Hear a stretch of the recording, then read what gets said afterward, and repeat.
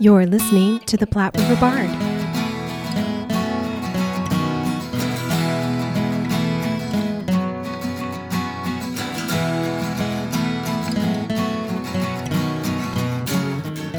We are honored to bring you two of the creatives at Opera Omaha, Lauren Medici, Director of Engagement Programs, and Andrea Joy Pearson, Director of Belonging and Inclusion. Opera Omaha is bringing Nebraska an amazing season filled with a variety of themes and stories. Now, we really wanted to use this episode to celebrate everything Opera Omaha is doing, and we are so excited to finally get to do a podcast with them in person this year instead of over the phone. Lauren talked with us about the engagement team's mission at Opera Omaha. We think about it in the space of, especially within our engagement programming, we think of it as opera is our toolbox. We have all of these different art forms that are present and all of these different artists and creatives that are present to make an opera happen. And when we do programming, we can pull out all of those different art forms and artists and elements in those creative aspects. And we want to find what's the thing that sparks for someone. Andrea, who also has her Master's of Music and Voice in Opera and now works on the engagement and HR function of Opera Omaha, talks about her role and the direction Opera Omaha is taking with their new season. I really think of myself as a space creator.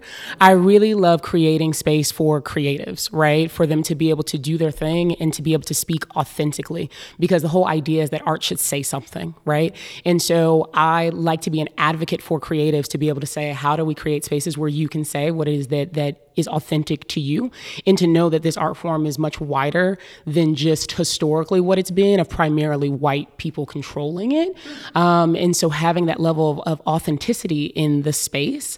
And it's been really exciting to get into the producing and directorial side of that. And creating space for all voices means Opera Omaha has created Amplifying the Black Experience to honor, celebrate, and bring awareness to the multifaceted stories of the Black community. And a new and exciting project, which we get into during the podcast, begins their season on November 4th by bringing an opera about the life and times of Malcolm X. And I think this opera will really open people's minds to what Malcolm X's life was all about, what's the legacy that came from it, and you feel like you get to go on a historical journey. And there's something super unique in particular about this opera that you will be hard-pressed to find, and that is, it actually starts in Omaha. At Opera Omaha, these are creatives working to make opera accessible to everyone. From their free annual event, Opera Outdoors, to their fellowship program, Opera to Go, Opera and Conversations, and talkbacks before and after productions. Their season stretches the gamut of time and stories, with Malcolm X to Puccini to Mozart. And it's all here in our great state, and Opera Omaha is ready and willing to make a connection to all of us. And then we're kind of going like backwards in time, right? So we have X, the Life and Times of Malcolm X. We have Suor Angelica that comes, and then we have The Marriage of Figaro. The Marriage of Figaro premiered in May of 1786 in Vienna, Austria. Now, in 2017, the BBC News magazine asked almost 200 opera singers what they thought was the best opera. The Marriage of Figaro was listed as number 1 of the 20 operas featured. It has been said that the play itself outshined Mozart's score, and it's considered to be one of the greatest operas ever written. And I think that The Marriage of Figaro is an interesting choice as well, because even though it was a comedy about a marriage, at the time of the Revolution, it was banned. Some say because it depicted servants rising up against their masters, which enraged the aristocracy at the time. Yet the librettist, Lorenzo da Ponte, according to his memoirs, said it was banned for his supposed sexual references. Regardless of the controversy, it prevailed and has managed to live on ever since. In Suor Angelica, which premiered in New York City in December of 1918, we see a nun who is estranged from her wealthy family who doesn't understand her. She then wrestles with some of her painful choices in life versus the rules of her Catholic religion. These two operas are really interesting pieces about people experiencing life, along with some of the best music from famous composers, Mozart and Puccini. Any of these operas would be a great starting point if you're just wanting to begin a journey into opera. There's so much to talk about, and yet another great example for us to highlight the creatives who are bringing us new art in new ways. We have the whole conversation about the 2022-23 season here at the Platte River Bard.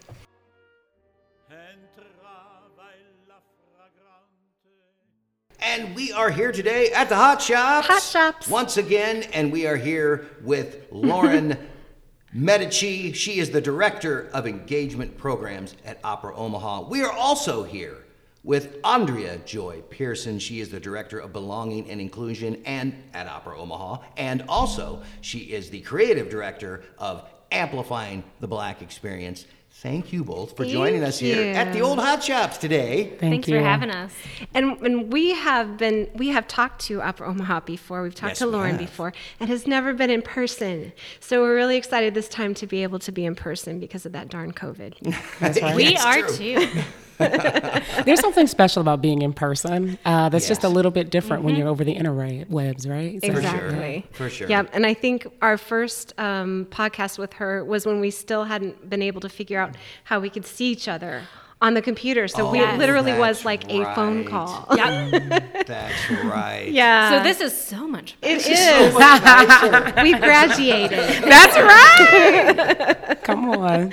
So we're really excited to spend that time with you guys. Thank you for talking with us. You have a lot of really exciting things that are happening. Yeah. And Absolutely. I know that you've been in your position about a year now. Yeah. Just right about a year. Yeah, I just Congratulations on a hit year. over my year. Yeah, thank you. So I moved here not even a year ago. I moved here in October, so I'm almost hitting my year in Omaha, and it's been an interesting experience. Yeah. How do you like Omaha so far?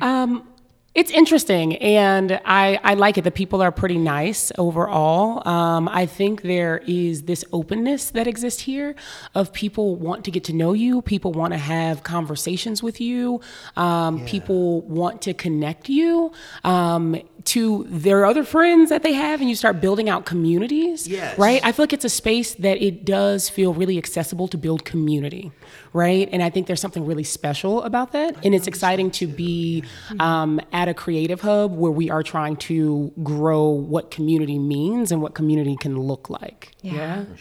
So it's exciting. Yeah, and you have a big task in front of you for your job, and you've already kind of started some of the things that you'll be doing. Do you want to talk a little bit about what your big objectives are for this position and what you're doing at Opera Omaha? Yeah, sure. I would say that my big objective is the curation of spaces where everyone feels that they belong. Everyone feels like they're included in whatever is happening.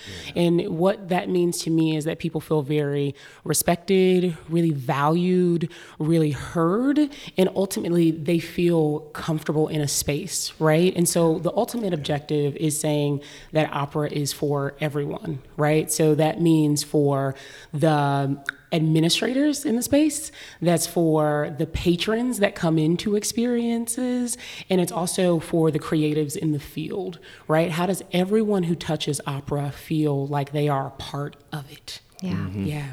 And you started out in opera and music yourself. Yeah. So you come from that background. I do. I'm a trained opera singer. I love opera, and it's because of those experiences in the space that I have a little bit of a keen eye about where some moments are of things that I didn't like during my tenure, and things that I think can really grow out and make opera just super accessible, at least way more accessible than maybe it's been in the past. And particularly as a Black woman in the space, being able to represent that there's so much to this art form if only more people knew and more people felt like they could be a part of it. Yes. Yeah. There really is a lot to it. I think that's really interesting, talking about how you feel like it's sort of easy to make relationships and form community up here. Me not being from here either. I wasn't able to put my finger on that, but you're exactly right about that. I found that as soon as I came up here. And everybody's trying to connect you to somebody else. Yeah, people hey, found you know his this tribe. guy, or you were over part of this thing. Yeah. That happens quite a bit. Particularly in the arts scene, in the Yeah. creative Yes. scene, right? Like there's this openness. And I feel like there's this, at first, you think you see something and you're like, oh, aren't I so great? And then you realize, oh, everybody sees it. But in that, I think there are a lot of people that we're on one accord of realizing that Omaha is ready and set to become the creative hub of the Midwest. I kinda feel like it, yeah. yeah. And it's like if we can just get together, if we can just stay in some level of unity to do it, the possibilities feel just endless. It feels huge. It feels Yeah, big. it really does. I'm getting that feeling as well, especially not being from here. Yeah. Where did you come from? Kentucky, from right? Well, no, that's where I got my master's at the University of Kentucky. Excellent. So I have my master's in music from Kentucky, but I'm actually from just outside of Atlanta. Okay. I just see Atlanta in there. Yeah. So this has been definitely a difference of culture, definitely a difference of scene. But I do enjoy it, right? Like I do enjoy it, and there's just something exciting about being in a space that has a lot of possibilities to bloom and to blossom and to continue to grow out, and to be in a space where you get to be an advocate of making sure that voices and people don't feel left out of those possibilities, right? And out of the growth, right? That is set here, right? And particularly, this is a pretty segregated town. And so that was something that was just different for me. Like I thought I knew, right? Coming from the South, coming from somewhere like Atlanta. Right. But it's a different experience, and it's kind of shocking how comfortably people talk about the segregation of, the black people are in North Omaha, the white people are in West Omaha, and the Hispanic people are in South Omaha. And it really shocked me when I first got here of how just kind of flippant people were saying this, right? Because I think it's just people are used to it. But Yeah. That's not normal. Yeah. Yeah. I like, well, and speaking of the whole, opera is for everybody thing, because I really love that. And I've always been drawn to it. And Well, it's because it's amazing. it floored me that, because I know they still write modern operas, that happens, but for some reason when I think of it, I don't think... You don't think of the new stuff? I don't think of new. And this, this sounds so cool. It's the Malcolm X, Life and Times of Malcolm X. Opera. Yeah. And it just floored me. I'm like, it's a Malcolm X opera. Yes, That's like the coolest thing I've ever heard. and it is. Honestly, it's a fantastic show. We're so excited to be a part of it, particularly as Malcolm X is from Omaha. I know. Yeah. Right? It's like it's a legend, and to be able to be here as it's happening is just so exciting. And in this, it's a prime example of what American opera can look like, and what it can look like when we decide to really lean into our roots and grow out stories that matter to our people. Yes. Right? Yeah. For sure. Yeah, I was floored by that. And specifically American opera. Well, Opera Omaha actually has a really great history in the last couple of years of producing new works and new pieces and being in that space. A couple of years ago, we premiered the opera Proving Up by Missy Mazzoli and Royce Vavrick. That was based on a short story that was set here in Nebraska. And, Missy is one of the great composers of American opera going forward. And, we did that piece Proving Up in 2018, and there was a story about Nebraska and its new American opera. And I think you're not alone in thinking that opera is a static canon, but I think the part of it is like it's really a dynamic and living art form. A new opera experiences are being created all the time, and that's how different people can find their way in and find their space in this art form, because it is still growing and changing and being created. And we have a canon, but we also have all this new work. Yeah.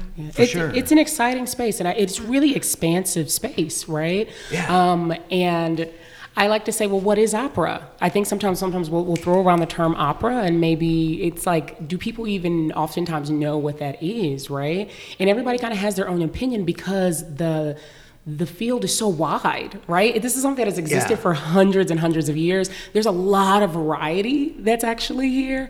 And in that, I'll tell you that my definition of opera is it's very wide. And that is that opera is the plural of opus, right?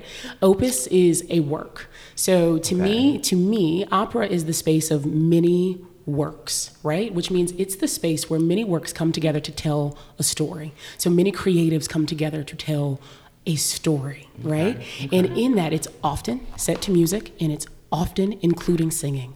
But does it have to?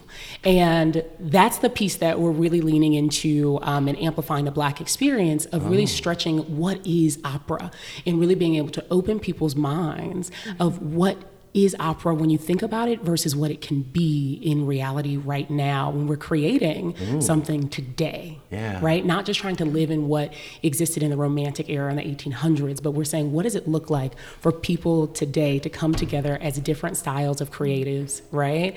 In multimedia and create new stories that we're telling together. I love that. I didn't even think about opus being the same. And I think that's just, it's such a perfect way to look at it because, you don't want it sort of stuck in the past. Yeah. You don't want it this static historical thing. No.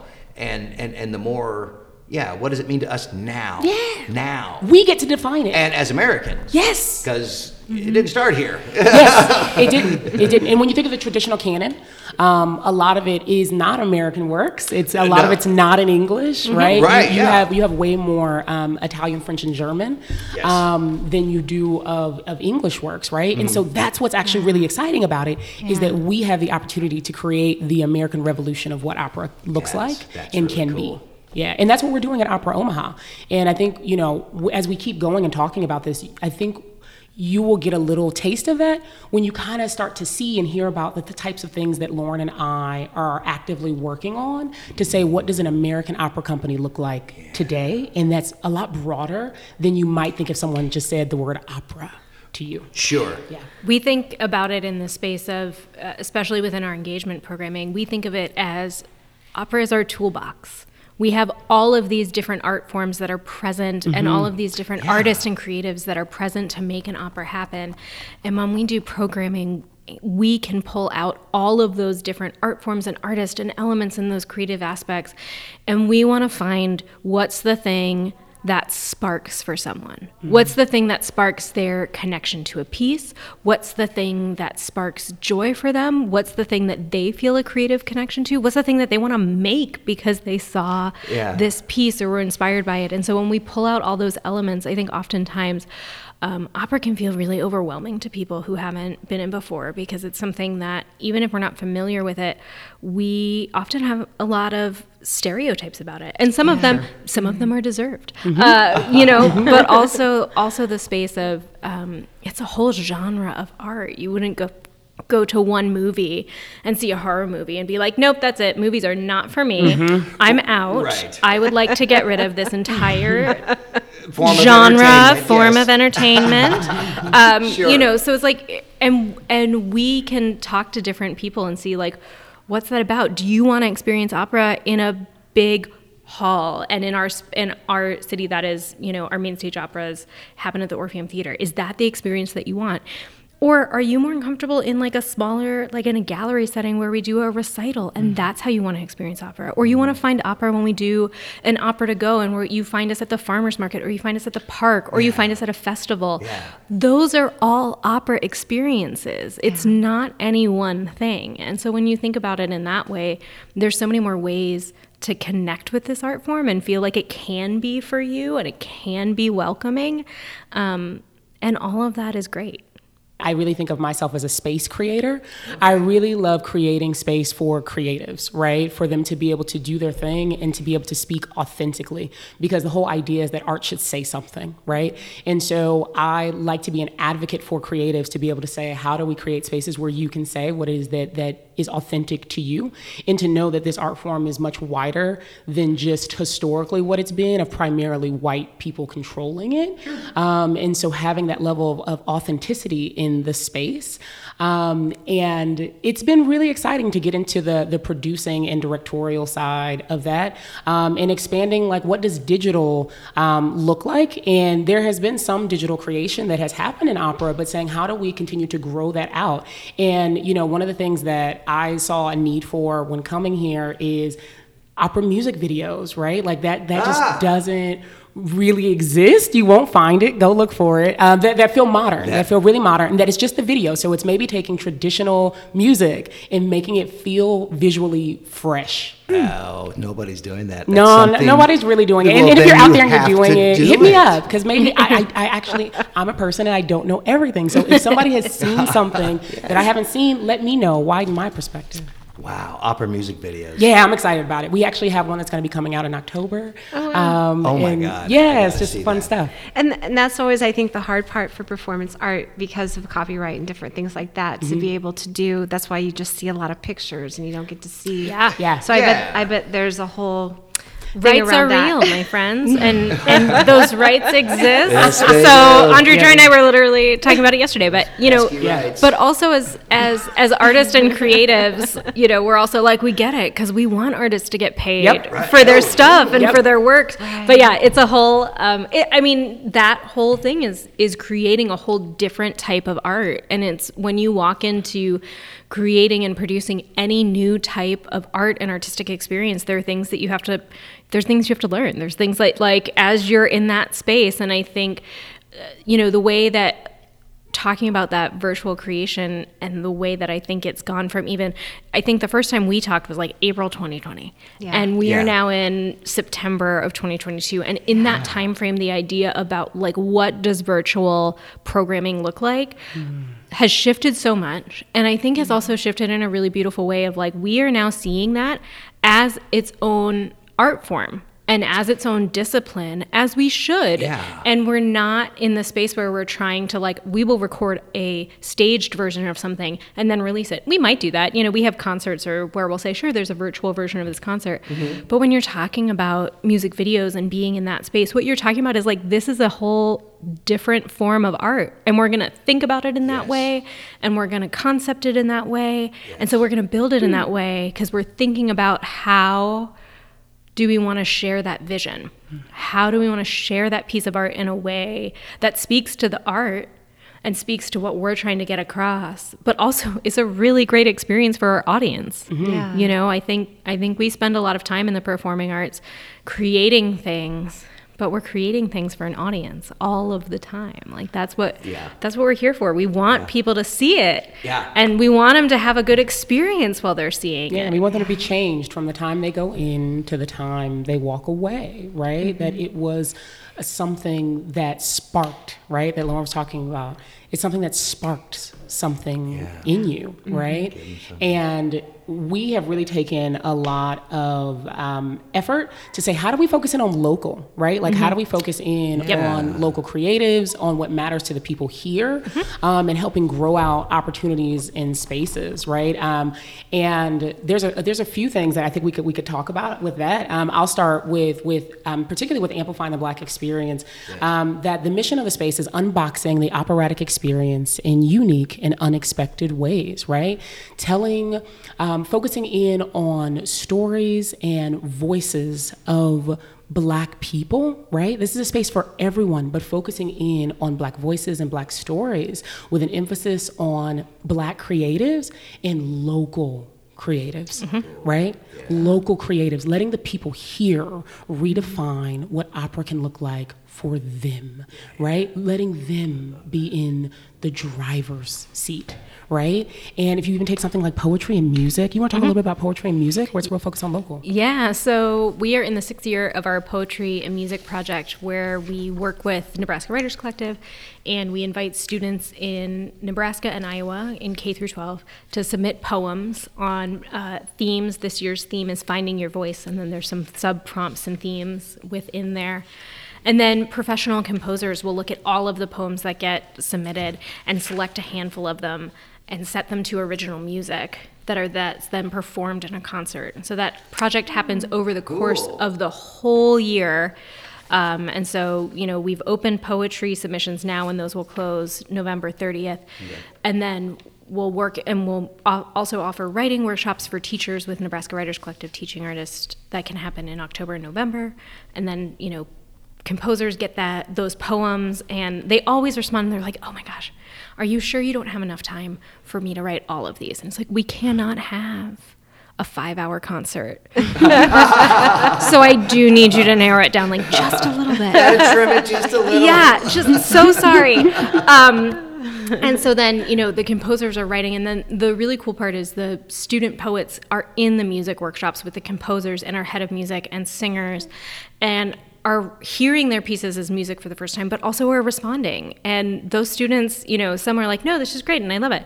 And some are like, that is not how I thought this would sound and I need something different. And then the whole piece changes from that input. So they're part of that creative process all the way through. And then they get to see their piece performed on stage in a concert in front of an audience. Yeah. And it's really exciting to, yes, there's a concert at the end of the year, but the project is year-long because it's so much about that process.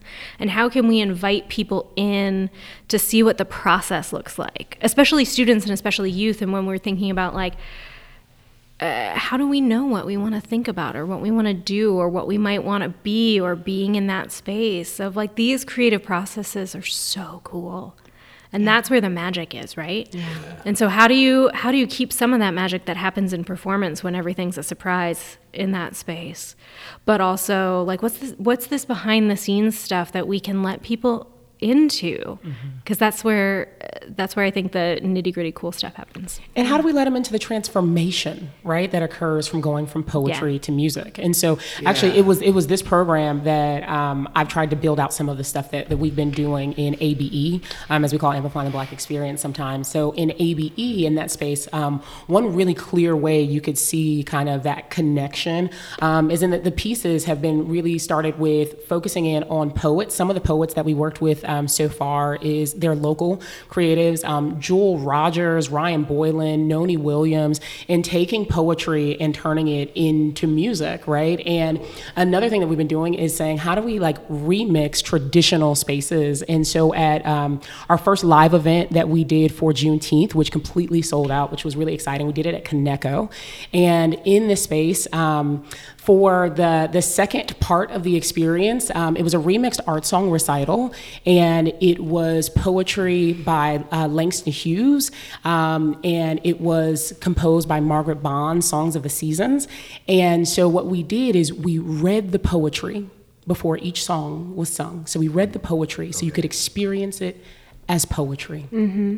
And then straight into the music so you can hear the transformation. There's really something special about poetry and music, and when poetry and music collide, right? You can feel the transformation. Yeah. For sure. Oh, how neat. That's really cool. That's a really neat idea. It is. I love, and I know that you also do a lot of talkbacks, or, well, I think they're called prelude. So we have a variety of talks, and so it depends about the timing of where they are. So we do a series called Opera and Conversation, which is 3 conversations, 2 are before the opera, 1 is following, and they're really about using the opera as a jumping off point. The first in the series is about the behind the scenes process. It's about insights. It's about this piece. It usually includes artists who are on the creative team from the show to really, what might be more traditional as a pre-show talk of let's get some of that inspiration? What does the process look like? What are things that if I'm going to come and see the show, like, oh, the director told me like about this special insider thing that now I know about, or the costume designer told me about like the fabric inspiration for this piece, and now I'm going to go see the opera and I'm going to look at that costume a little bit differently. And then the second one is always with a community partner or varieties of community partners, and taking one theme or topic or something that's present in the opera and directly relating it to our community partners and the work that they're doing and what's happening in this community right now. So a really easy tie for that for Malcolm X is we're actually working with the Malcolm X Memorial Foundation throughout about a whole year, kind of leading up to and around this opera. And so there have been formed a lot of our community work around this opera, but also they'll be doing this opera in conversation about Malcolm X's connection to Omaha, what the Omaha context and history of this piece is. And then thinking about those local artists and creatives, our third opera in conversation follows the opera. And it's about an artistic response to this piece. And it's with local artists and creatives who have seen the opera, have experienced the opera, and their feedback. Yeah. What did they think? What did it spark for them? What connections and ties do they see to their own artistic practice? They typically would not define themselves as opera artists. There's no one from Opera Omaha on that panel because it's not about the intent of the opera or the intent of the artistic experience. It's actually about the artistic experience. It's about the impact. Yeah, and it's about that space too for our audience in thinking about a talkback. That's that space for that audience to say, this is how I experience this piece, or this is what I experience, or this is a thought that you brought up in this conversation that now I'm thinking about in this sort of way, and having that space to really have a full conversation about it. And it's not after the opera because no one wants to sit in a talk back after a 2.5-3 hour opera. That's like a real long time. So we do it on the Tuesday. We do it the Tuesday following, and you can come back and think about it a little bit, but be in that space. And then we do prelude talks in the lobby before the opera performances. And so those happen immediately before the performance, about an hour before. They're about 20 minutes, and they're just getting people ready to enter this world of the opera. So, we like to say, like, you do not have to do homework before you come to the opera. You can come to the prelude talk. They're a delight. And those will help prepare you and get you ready to be in that space. It's not going to walk you through the plot. You can read the synopsis, but like, what are some things that you want to think about? What are things you might want to know before you go into that space? And it's kind of like, it's like a teaser. It's like a trailer to get you excited to enter that world. And we have someone who just does a great job in the past in our prelude talks of just making it just very exciting and a memorable experience before you go even into your next experience, right? And so it really is a tee up of like, don't worry if you don't know anything before you show up. We have got some things taken care of for you. At least we absolutely do try to make it a space where you just feel warm, you feel welcome, you feel like it's just easily digestible and understandable. Yeah. So just come into the space and we've got you from there. And if you leave with questions, that's exactly what the Opera in Conversations is made for, following, right? For you to be able to get those questions out and to be able to have conversation about it, right? Because there is no right or wrong answer to the questions that you ask. They're just opportunities for greater connection points for you to be able to express yourself about what it is that you experience. And that's what opera is about, right? How is it starting the conversation? And what is it speaking to that matters to our people today? Right? And when I say our people, I mean our community, right? And when I say our community, I mean Omaha, but I mean much wider than that. I just mean like the collective experience that we're going through, right? And I think X, The Life and Times of Malcolm X, is a great point to jump off of, right? Malcolm X is from Omaha. Imagine what this means for people to be able to see someone's life that came from this land. Yeah. right? I mean, cool there's is something so special about that, and one of the greatest civil rights leaders in history. And it's just, it couldn't be at a better time, right? I don't know if everyone's aware, but Malcolm X just got voted on to be inducted into the Nebraska Hall of Fame. Oh, I did not hear Malcolm that. X will be the Excellent. first Black person that's going to be inducted in. Really? Yeah, I mean, it's so exciting. And I will say, as it just feels so special as a Black woman in this moment in time to be here putting on a work like this. And I also got the opportunity to speak at the hearing for it about getting inducted, right? And how important it was. And I think this opera will really open people's minds to what Malcolm X's life was all about, what's the legacy that came from it. Yes. And you feel like you get to go on a historical journey. And there's something super unique in particular about this opera that you will be hard pressed to find. And that is, it actually starts in Omaha. Yeah. The beginning of the opera is set in Omaha. It's the beginning of his life, and his life began here. How great So is that? Omaha is in an opera, right? That will exist for hundreds of years, right? And it's a living composer, Anthony Davis. So this is an opera that came out in the 80s, actually, and it's going through a revival right now that we're a part of a consortium group that's putting it together. And so other opera companies around the country right now are saying, how do we expand this story for more people to see the importance of Malcolm X's life, to see the importance of American opera, and to see the importance of the impact that telling the right stories at the right time can have. Yes. So how did this come about that Opera Omaha decided to do this? Was that something that you brought to the table? How did that all happen? So that happened from, we were put in touch with Detroit Opera, who was really exploring this to bring it back, to kind of start the revival. And so they reached out to us and said, the story starts in Omaha. Would you be interested? And so we, got on board. And so originally it was us and Detroit Opera, and then other opera companies started hearing about it, and we're like, actually, we would like to be part of this too. So now additional members of that kind of consortium, it was in Detroit. It's getting a full production here. It's not a tour. It's not like when you see a Broadway tour. Right. This is Omaha's production of Malcolm X, and it's part of this consortium, which allows us to make it kind of bigger and more.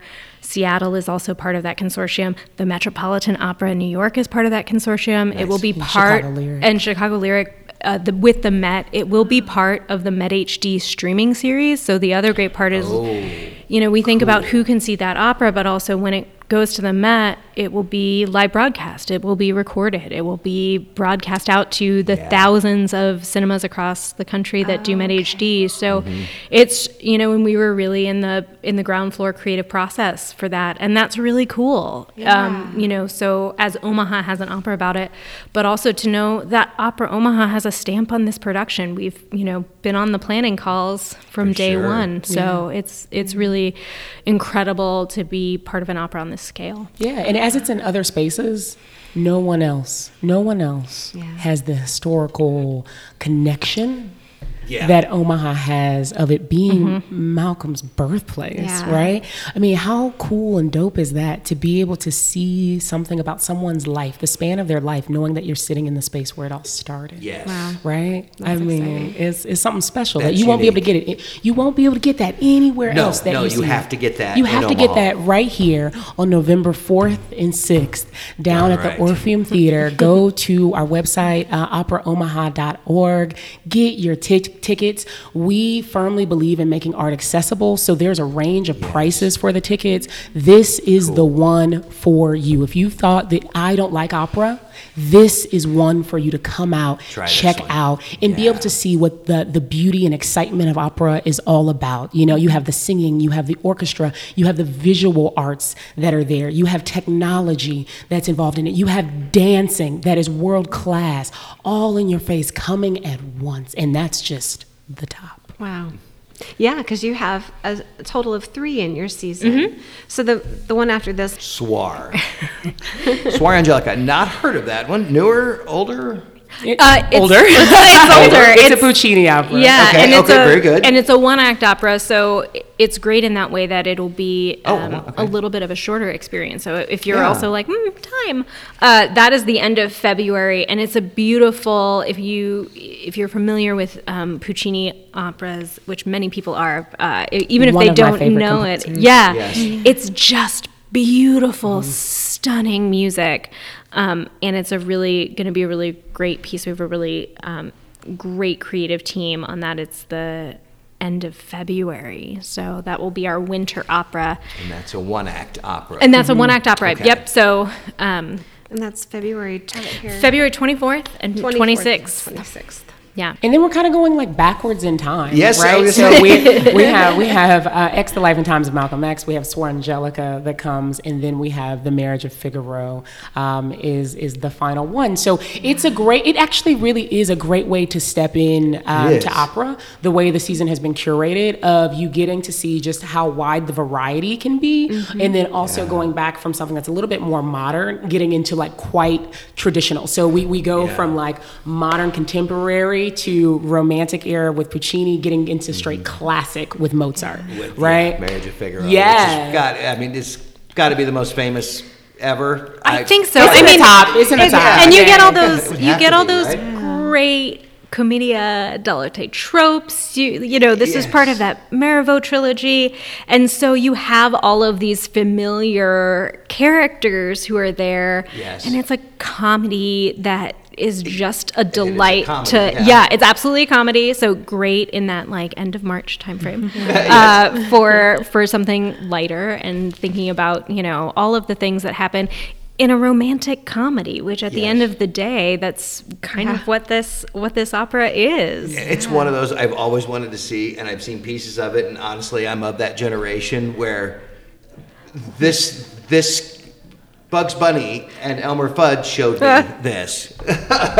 And I've been hearing this since I was 3 years old. Well, that's what I think both with Puccini music and Mozart music. Yes. So many people are like, I don't know opera. I'm like, I bet Yes, you do. you do. I bet you do. yeah, You you've saw heard it. something, You saw it in yeah. Looney Tunes. You've seen it And in in my generation, movies. that like, was it was like, oh, okay, that's and it's like I got to see this. Yeah, I got to see this. It's gonna be really great. We're excited to do it.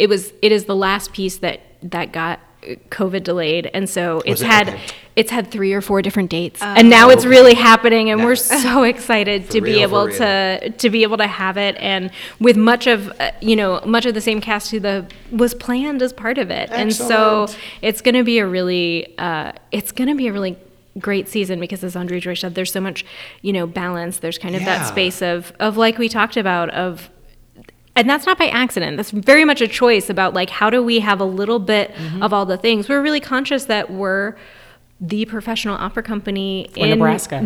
And so, thinking about in how that works in season planning and thinking about what types of opera do we want to bring and for people to see. So that idea that over the course of these months, there's a little bit of something for everyone. And I'll lean into what she said just a moment ago, which is we are the only professional opera company in Nebraska, right? So that means we have a responsibility to reach as many people as we can, right? And in as many different age groups as we can, right?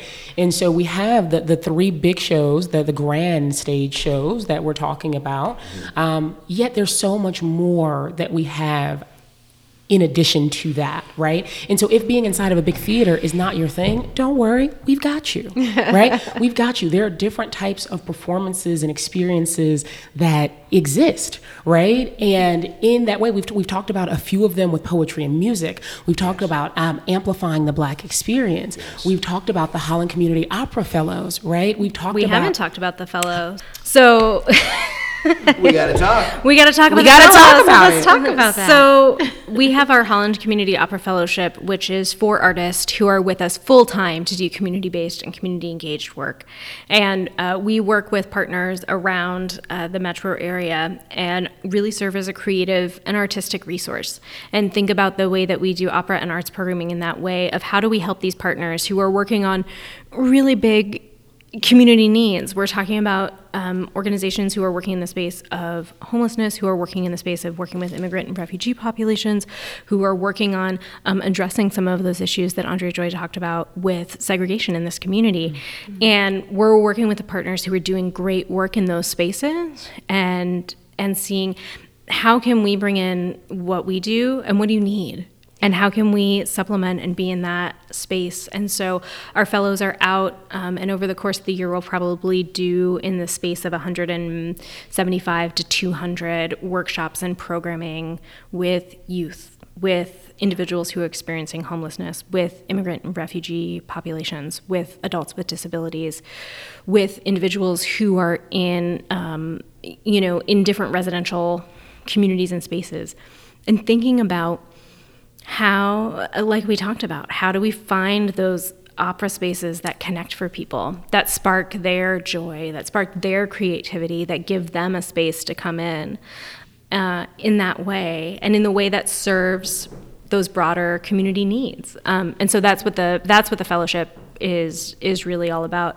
And we're in our 6th year of programming for that. And so those community partnerships and that programming, you might, if you're out in the public, you might not see it, you might not know about it because it's with our partners and there's not as much in those spaces, but you've probably met some of our fellows. We have 4 great fellows. We have Jamie Marie Webb, who is a soprano. We have Fernando Antonio Montano, who is a poet and a writer.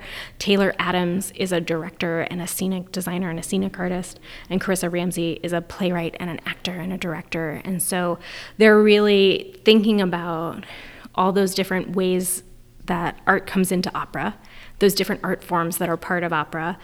And how do we break those down and make it connectable and accessible to people? How do we welcome people in spaces? And really that program is all about meeting people where they are. Often physically. We're often physically on site. Okay. Often physically on site with partners and and in those spaces and offering that connection in ways that are often really unexpected, but then really joyful.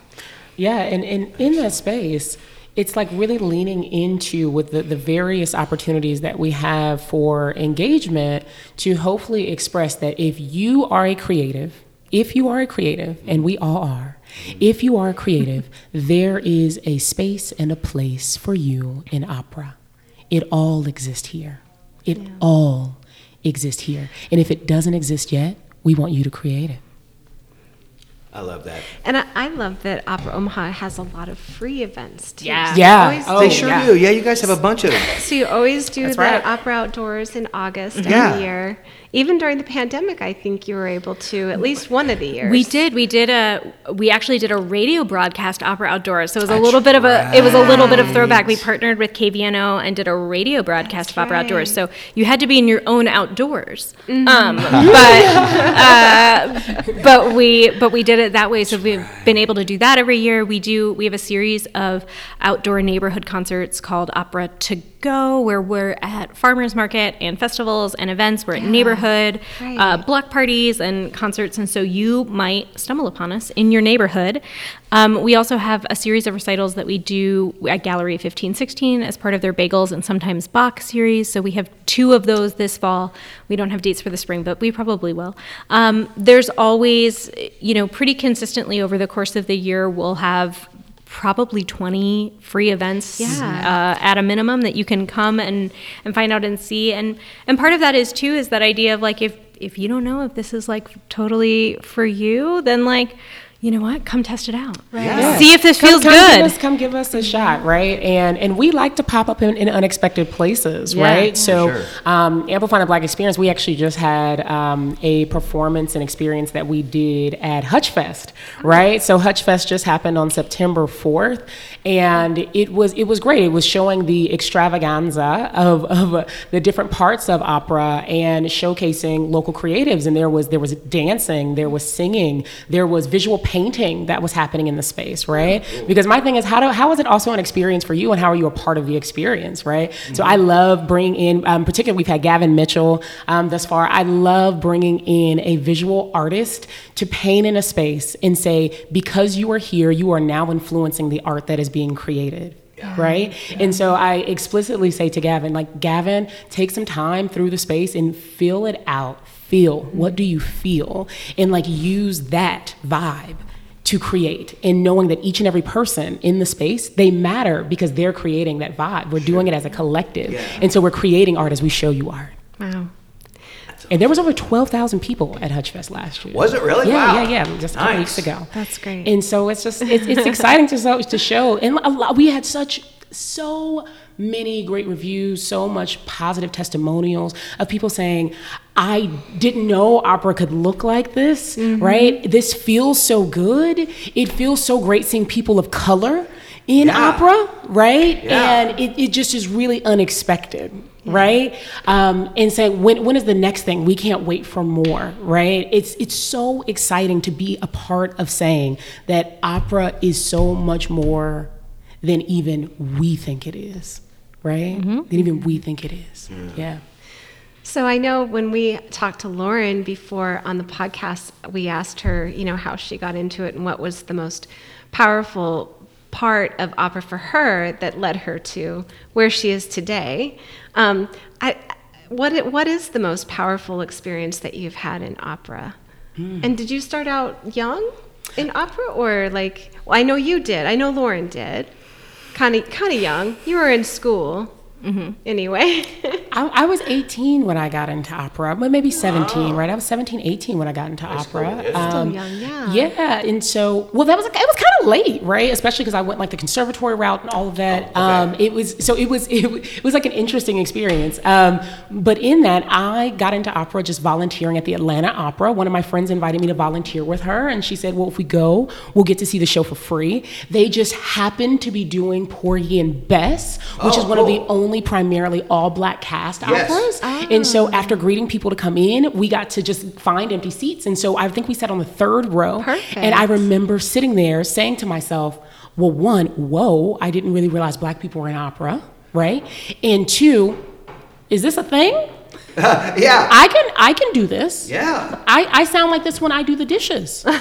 I can do this, right? That's great. And then I could. did. And then I did. Right? Like, and it's like, that was probably the most transformational moment that I've had in opera, right? Like, that literally changed the whole trajectory of my life. Representation matters. And it's so important. Everything. It's so important to make sure we are trying to give a wide show of representation. You don't know who's in the audience and who it is that we are impacting and affecting that can change the trajectory of their life. And I don't say it just out of saying it. I say it because I know it, and I say it because I lived it, and my lived experience has me right here with you today.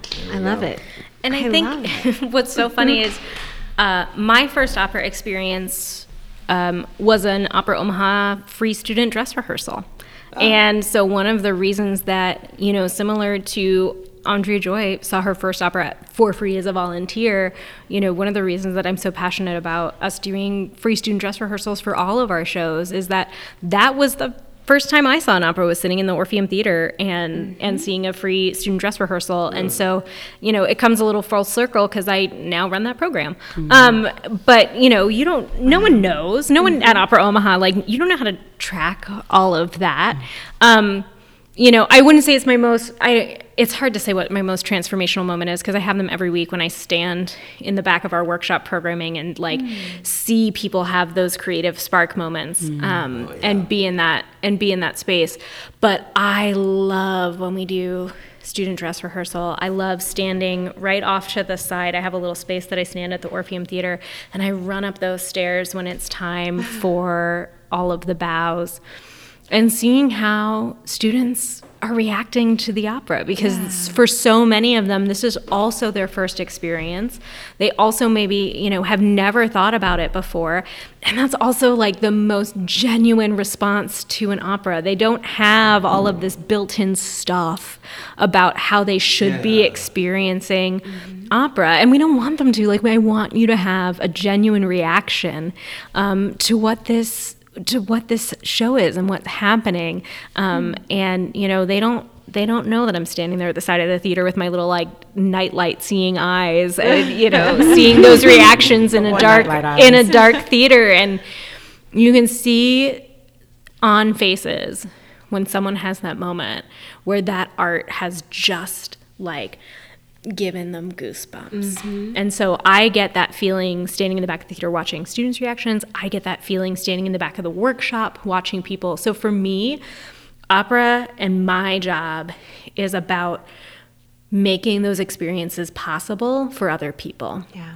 I can sit in a dark theater and watch a show and like I love it, but I get so much more feeling watching other people have that experience and making that experience possible for other people. Wow. And how rewarding that's got to be. Oh, so rewarding. On top of it. So. Oh yeah. Yeah, absolutely.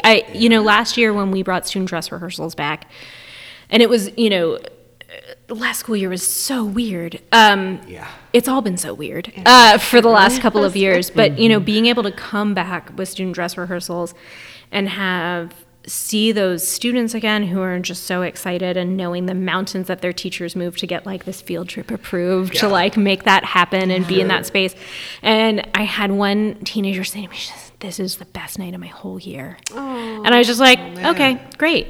Yeah. Great. Wow. Like this is why we do it. Yeah. Like this is why we do all of this, because I had that experience.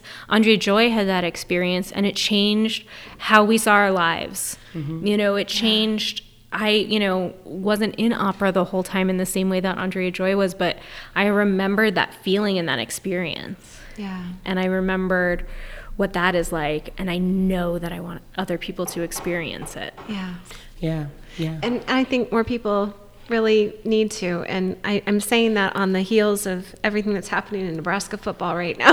You know what I mean? Because, and the millions of dollars that are available. Absolutely. And I've kind of been saying a few things under my breath a little bit about all of that. So because the arts are, we always kind of get shut out. Yeah. And I think that's doing everyone a huge disservice. Absolutely. Always. The art and creativity can be the space that is the light that illuminates a culture. Yep. Right? It's essential to a culture. It's essential to growth. It's essential to innovation. And it's so hard when that's not always recognized. Yeah. And that's why one of the things you heard me saying earlier, I think of myself as a space creator, right? And in that space, I want to create sustainability, even for artists to get paid, and for artists to be able to have living wages, to be able to create comfortably. It's hard to create when you feel suppressed and oppressed, Yeah. right? Just in general for anybody, Yeah. right? It's hard to be in that space of all these ideas flowing to you. And if we want to be a city that is thriving, we have to be a city that puts the work, time, effort, attention, and resources into our arts and into our creativity. For sure. I know you wanted me to bring up something because we were talking earlier about sort of looking around, and you guys, and you've addressed several things. Opera Omaha kind of looked around and said, "Hey, nobody's doing this. We're going to do that." Period. Yeah. And the value of that, and the wisdom, frankly, to be able to stop and go, okay, what's not happening here that we need? What do we need? I think what you're talking about is so important, because we don't create art in a vacuum. No. We don't create art in a vacuum of our city. We don't create art in a vacuum of the other arts organizations that are here, of the other artists that are here. And so, especially when we're talking about our engagement work and our engagement programs, I think Andre Joy was talking earlier about, this community and how Omaha, wants to connect you with other people and be in the space. And when I left Omaha, I didn't realize that was like a special thing, because it's when you're around it all the time, you're like, isn't everybody like this? And then you go somewhere else and you're like, oh no. No, not really. They want to keep everything to themselves, and Omaha is not that way. And it's, and so that space for collaboration, I think our work has only gotten better as we connect and we collaborate and we work with other local artists and creatives, and also that ability to see things in a different way, to see things from a different perspective is absolutely part of it. And absolutely, you know, when we think about the fellowship, we got to ask a lot. When we first started the fellowship, they're like, well, why are other opera companies would be like, well, why are you doing this work? Like, why isn't another arts organization in Omaha doing it? We're like, I don't know, but they're not. So we're going to. Yeah. And then also knowing that, like, now that we're in that, you know, in that space and doing that work, now some other organizations are starting to be in that space because they can see what's possible. So sometimes you have to make that choice of being like, I think this is a thing that we might need, but also we're going to listen to all the other, like, we're going to listen to this community. We're going to listen to our partners. We're going to listen to our community panel that helps guide and steer us and say, like, we're thinking this thing, is it real or is it not real? Or, you know, tell us what you need. Tell us what you're seeing and being in that space. And that's how we can, you know, I think that's where some of the, like, coolest stuff comes out of. Yeah, and I think it's leaning into how do you see gaps, right? How do you create things that maybe didn't exist before? Hashtag that's creativity. That's creating. There you go. But the power of perspectives, right? The power of perspectives, the power of your perspective. And you are the only person that has your perspective. You're the only person that's had your lived experiences in the exact order that they came in and affected you the way that they affected you. And that gives you an innate ability that no one else has, right? And so in that space, how do you use your perspective to listen, as Lauren was saying, to listen and to look around and see where there are gaps, right? See where there are gaps. And then to say to yourself, this is what I say to myself, and so I will share it with you all here and whoever is listening. I do not have to reinvent the wheel to streamline it, right? Yes. In a space where so much has been created, people have been around for a long time. A lot has been created. Sometimes you feel like, I don't know how to come up with something new. Everything already exists, right? Well, you don't have to reinvent the wheel to streamline it. Where is there a space that you see potential for streamlining? And then focus on that. Run your race. You don't have to try to run the race that someone else has already run. You don't have to try to walk down the path that someone else has already created. Create your own path. Run your own race. See something in your space that makes you happy and start with that. And then as you go along that route, see where you feel like it could become a little bit more efficient, a little bit more optimized, a little bit more streamlined, and focus in on that. And that's doing the work of making the world a better place. And isn't it interesting? I know that there was a time where if you were an artist or if you, any kind of creative, you could get paid a really good wage to do whatever it was that you do. And I don't know where we got away from that, but we most certainly have. And I don't know the history of that. I'm a history lover, but I don't know the history of that. And it's interesting that we've evolved to this place where now we have to be cognizant of making sure that our creatives can make some money of their their art. I mean, one of our core tenets at Opera Omaha is that every artist and every person who works with us on a project gets paid. For everything, for engagement programs, for performances, for those things. And, you know, it's part of how do we have a creative economy in this city. And Omaha is so great for so many things. And as like an overall city, we are not great at paying our artists and thinking about that. And I think that's one of the things that we as a city now, as we're, you know, kind of coming into this new stage of where we are now, what's our current reality is, I would love to see us think about how do we come together as an artistic community in that way and kind of think about how do we support a creative class here in Omaha, so that, because otherwise we'll lose it. You know, and it's essential. It's essential. And, you know, we have all of these, you know, all of these people who have all of this amazing potential and these amazing ideas and all of this. So many dope creatives. There really are. And we want them to stay in Omaha. And in that, I think it's really important. It's really important to say that, one, thanks for giving people opportunities. Exposure is great, Yet money is what pays bills. Money is what Yes. puts food in people's mouths. I know. Like, exposure Yes. is fantastic. Giving people opportunities is fantastic. Yes. And yet people also need to have money Yeah. to make it out here. And artists have the hardest time saying that. Yeah. they- Well, it's an uncomfortable I conversation know. sometimes, It's right? so Because hard. I think sometimes we don't want to lose the opportunity, right? But you get to choose your standard, right? You get to Sure. choose your standard in your mind, and then you also get to choose your standard in your reality, right? And so how do you have courageous conversations, right? Honesty is the only thing you can work with. How do you have courageous conversations with yourself before you even do it with others? And if your thing is like, I love creating, I love art, I also am going to have to start loving the negotiation process and loving bringing up that I need to get paid and being willing to ask. Are we getting a little bit off? Because that's a talk I have with Grace. But being willing to ask early in the process, is this paid? Yeah. Yeah, and not be afraid or think that Yeah. that's a wrong question. And I think we, as acknowledging our position as like an institutional arts organization that's been around for 60 plus years, we can also take on that responsibility by saying, like,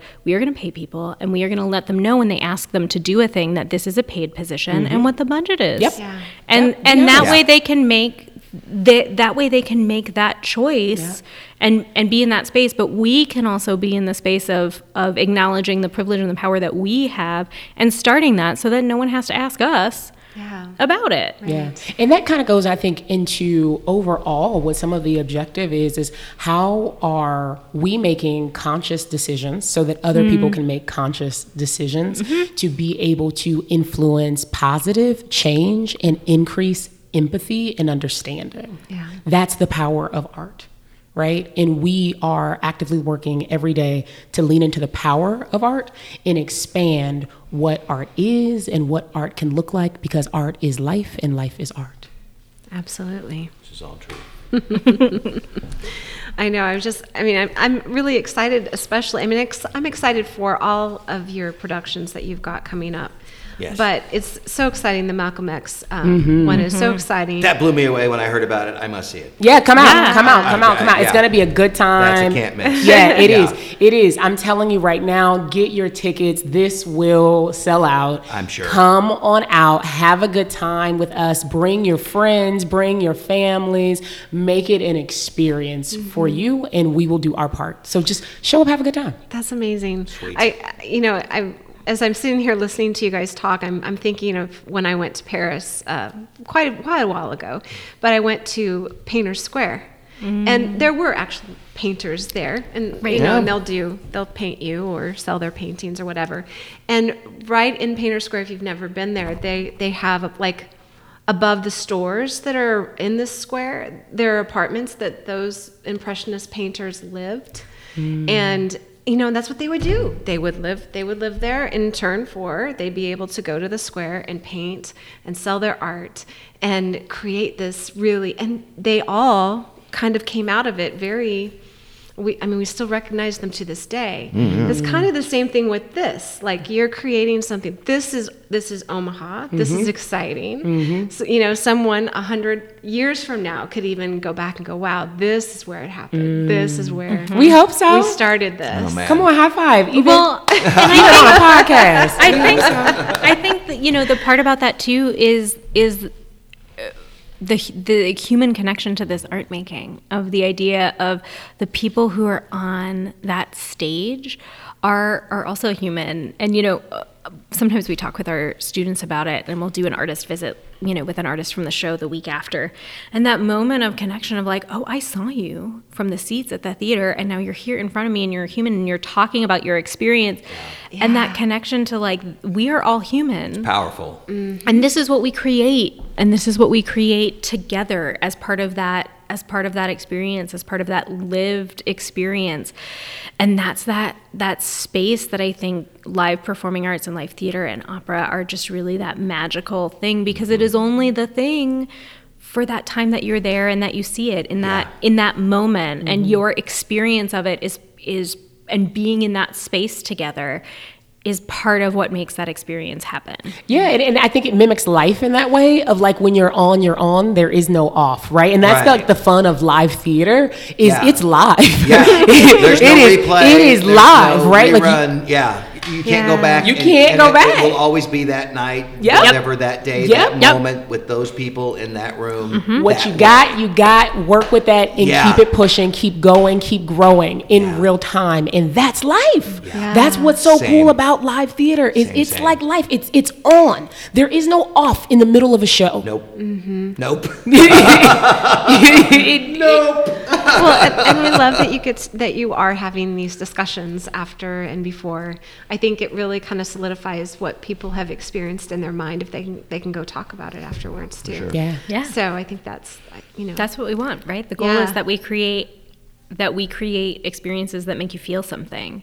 I was just talking with someone earlier today of like, if you didn't like it, cool, let's talk about that. If you Yep. did like it, cool, let's talk about that. If you didn't feel a thing, like, oh, that's not great. Yeah. So that's always the goal. Like, we want you to, feel these strong feelings and these strong emotions from this Yeah. art, from that experience. That's when you know that you're like doing a thing, right? Like you're Right. doing it good if people are like feeling a certain way about Sure. it. If they're not feeling anything about it, that's when you're like, ooh, we got to do something different. No reaction is the worst reaction. Yeah, exactly. And so, we also want to make spaces for that. I sometimes think the best conversations that we have with Opera in Conversation when we're there, it's sometimes the best conversation that you have about art is the one that you have, at the restaurant after the show.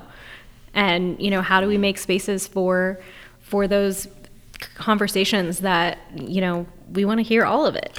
And The Life and Time of Malcolm X will be one of those shows that will spark a lot of conversations, right? Because as we are talking about someone who was assassinated in the 60s, there's a lot of things, a lot of themes, right, that were real and present in Malcolm X's life that are very much still around today.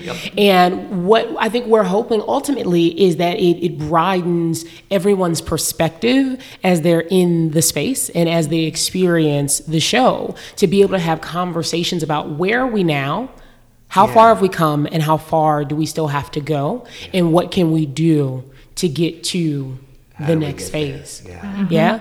I bet he never imagined that they would make an opera out of his life. Oh my gosh. I Probably mean, really. the last thing on his mind. Well, opera was pretty big back then, so I don't know. I don't know. Think about it. Opera was still pretty big in the '60s. Yeah. So Maybe. Malcolm X was a pretty big star. I mean, if you think there was a lot of visibility absolutely. around Malcolm X, I mean, it is one of the greatest civil rights leaders in history. So I don't know. I mean, I don't know. I can't speak for Malcolm, Well, but sure, but yeah. if I was on a large platform at one of the most revolutionary times in American history, I might think they make a lot of stuff about me. Might be hoping anyway. Right. Yeah, please don't forget. Yeah. We have not. And in fact, made an opera about it. Yeah. Yeah. Love it. So it's really exciting, and there's more. As Lauren brought up, we have Opera and Conversations, and there's even more than that, right? There's going to be different things and experiences happening around the show, and we are going to put some different things on our social media and on our website for you to be able to create your own journey, kind of over the 3-day weekend of the different activities that will be available to you. So it's not just the show. Absolutely, you can come just to the show, but we are making it a little bit more robust than that. Yeah. So you have some stuff before, you have a little bit during, and then there's some stuff after, because we're still in Omaha. This is still Malcolm X's birthplace. It doesn't stop after November 6th. Right? Exactly. Oh, no, Yeah. yeah. He was still Oh, born how here. exciting. Right. It was so nice to meet you. Thank you. And so nice to see you in person. I know. Yes. Thanks for having me Meet back. you. It's been really great to chat with you. Yes, you are always welcome on the podcast. We love talking about what you all are doing at Opera Omaha. Thank you you so much. Thank you so much for having Thanks us. for We having really us. appreciate it. Thank you very much to Lauren Medici and Andrea Joy Pearson. Thanks for having us. Our thanks to Lauren and Andrea at Opera Omaha for taking the time to do the deep dive with us about all of the great work being done and connecting with the community in such a determined and intimate way. You can see on faces when someone has that moment where that art has just like given them goosebumps. And so I get that feeling standing in the back of the theater watching students' reactions. I get that feeling standing in the back of the workshop watching people. So for me, opera and my job is about making those experiences possible for other people. The Life and Times of Malcolm X will be shown November 4th and 6th, with an opera in conversation scheduled for October 25th, and 2 additional talks on November 5th. One about the media and Malcolm X, and another about why Malcolm X is still relevant. And an After the Curtain Call discussion on November 8th. Tickets can be purchased online at operaomaha.org.